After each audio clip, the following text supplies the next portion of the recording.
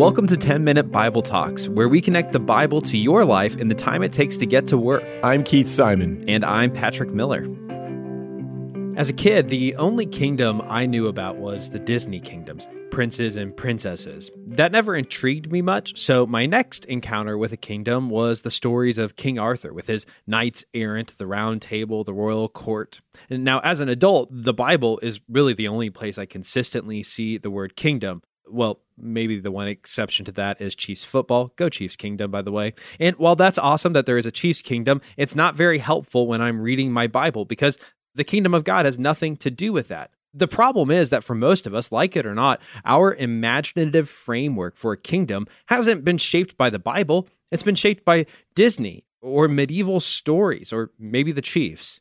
To me, a kingdom has national boundary lines. A kingdom has a monarch, barons, lords, knights, maids, and maybe some magic and fairy godmothers, depending on your genre. And so when I picture the kingdom of God, I don't tend to picture something that's very close to what the Bible was saying. To be honest, for the longest time, I kind of thought about it like this magical place with angels and clouds and harps. I was never quite sure where its boundary lines were or where they began, where they ended, but I figured that it was basically the place I would go when I died. That's what the kingdom of God is. And so every time I read Jesus talking about the kingdom of God, I accidentally replaced it in my head with the place that the angels live, where I go when I die. That meant that all of Jesus' kingdom talk was basically about how to get out of hell and get to the good place when I finally kick it. Maybe you thought similar things too. If that's the case, Mark 4 is going to be disappointing. It's the single longest discourse in the entire book of Mark about what the kingdom of God is. And in classic Jesus fashion, it comes in the form of parables. The most famous one of these parables is the parable of the sower. Jesus compares the kingdom to a seed that's sown on the ground, and the results of that seed vary depending on the kind of soil that it lands on. The soil is the hearts of the people who are hearing Jesus. Some people can't even hear Jesus, and so they reject it altogether. Other people, they hear it joyfully, but quickly move on to the next shiny thing. Still other people, they buy into it, and then they sell out when things get tough. And yet, there's still another group of people who receive his kingdom message, and they produce results. Jesus says they have a harvest of results that's 10, 30, or 60 times bigger than it should be. Like a good harvest, they end up feeding their entire community. They become a blessing to the world. That's what the kingdom does in your heart. Now, after that, Jesus compares the kingdom to a number of other things that start out small or start slow and become quite great. So let's pick up those stories specifically. Mark 4:26. And he said, "The kingdom of God is as if a man should scatter seed on the ground. He sleeps and rises night and day, and the seed sprouts and grows. He knows not how. The earth produces by itself, first the blade, then the ear, then the full grain in the ear. But when the grain is ripe, at once he puts in the sickle, because the harvest has come." And he said, "With what shall we compare the kingdom of God? Or what parable shall we use for it? It's like a grain of mustard seed, which sown on the ground is the smallest of all the seeds on earth. Yet, when it is sown, it becomes larger than all the garden plants and puts out large branches so that the birds of the air can make their nests in its shade." Now, this is a very different vision of the kingdom of God from what people in Jesus' day would have expected. It's also very different than what we in our day would expect. Back then, they expected God's kingdom to come on earth all at once.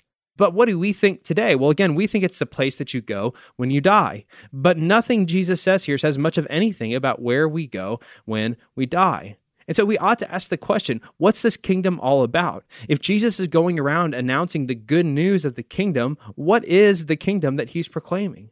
Well, the Bible's kingdom language doesn't come from Disney. It doesn't come from King Arthur. It's not about going to heaven. No, the Bible's kingdom language is about the rule of God coming to earth. It comes from the Old Testament, which looked forward to a day when God would clean up the mess humans have made and put the world back into joint. In a prophecy from Isaiah, we read one of the very earliest uses of the phrase gospel or good news. This is what he writes in Isaiah 52. "How beautiful on the mountains are the feet of those who bring good news," or the gospel, "who proclaim peace, who bring good tidings, who proclaim salvation, who say to Zion," which is Jerusalem, this is the message of good news. This is the gospel message. "Your God reigns." That is the gospel according to Isaiah. It's not that you're going to go to heaven when you die. The good news is that your God reigns. Indeed, that's precisely what Jesus meant by the phrase, the gospel of the kingdom, in Mark 1:15. God has returned in Jesus to reestablish his reign on earth as in heaven. So now we're finally prepared to wrestle with what the gospel and the kingdom really mean in Mark. And it means that the ancient story of Israel is finally coming to its grand conclusion. God has actually returned to reign, not by pulling the escape hatch and sucking all the Christians up to heaven. No, he's returned to reign by becoming a human. But this reign, it's not a blitzkrieg. It doesn't happen all at once. It grows slowly out of small things, and it starts in the hearts of humans. The kingdom of God is when we see how Jesus loves his enemies, which is you and me, by the way, and how he loved them enough to die for them and to forgive them. And when that love sinks so deep into your heart that you begin to love your enemies and forgive those people who've hurt you, that's the kingdom of God.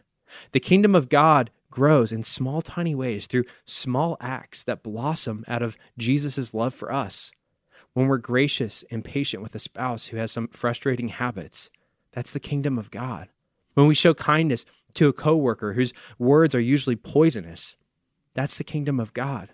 When we assume the best about someone who deserves the worst, that's the kingdom of God. The kingdom of God is when we serve those who are weak and small. The kingdom of God is changing diapers with joy, cleaning your roommate's dishes, serving at the local food bank, inviting a single mom to eat dinner.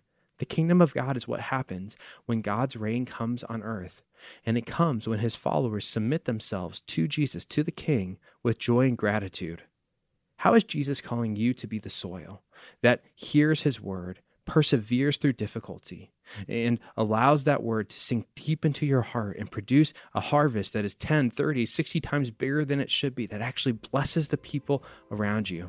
How is Jesus calling you to be the mustard seed whose small acts of love turn into a house for the needy? Thanks for listening. If you've enjoyed this content, please subscribe and give us a rating. That helps other people find this podcast more easily. Also, ask yourself, who could you share this podcast with? Texting an episode to a friend or a family member is a great way to help them grow spiritually. If you want to go deeper, check out our show notes for book recommendations.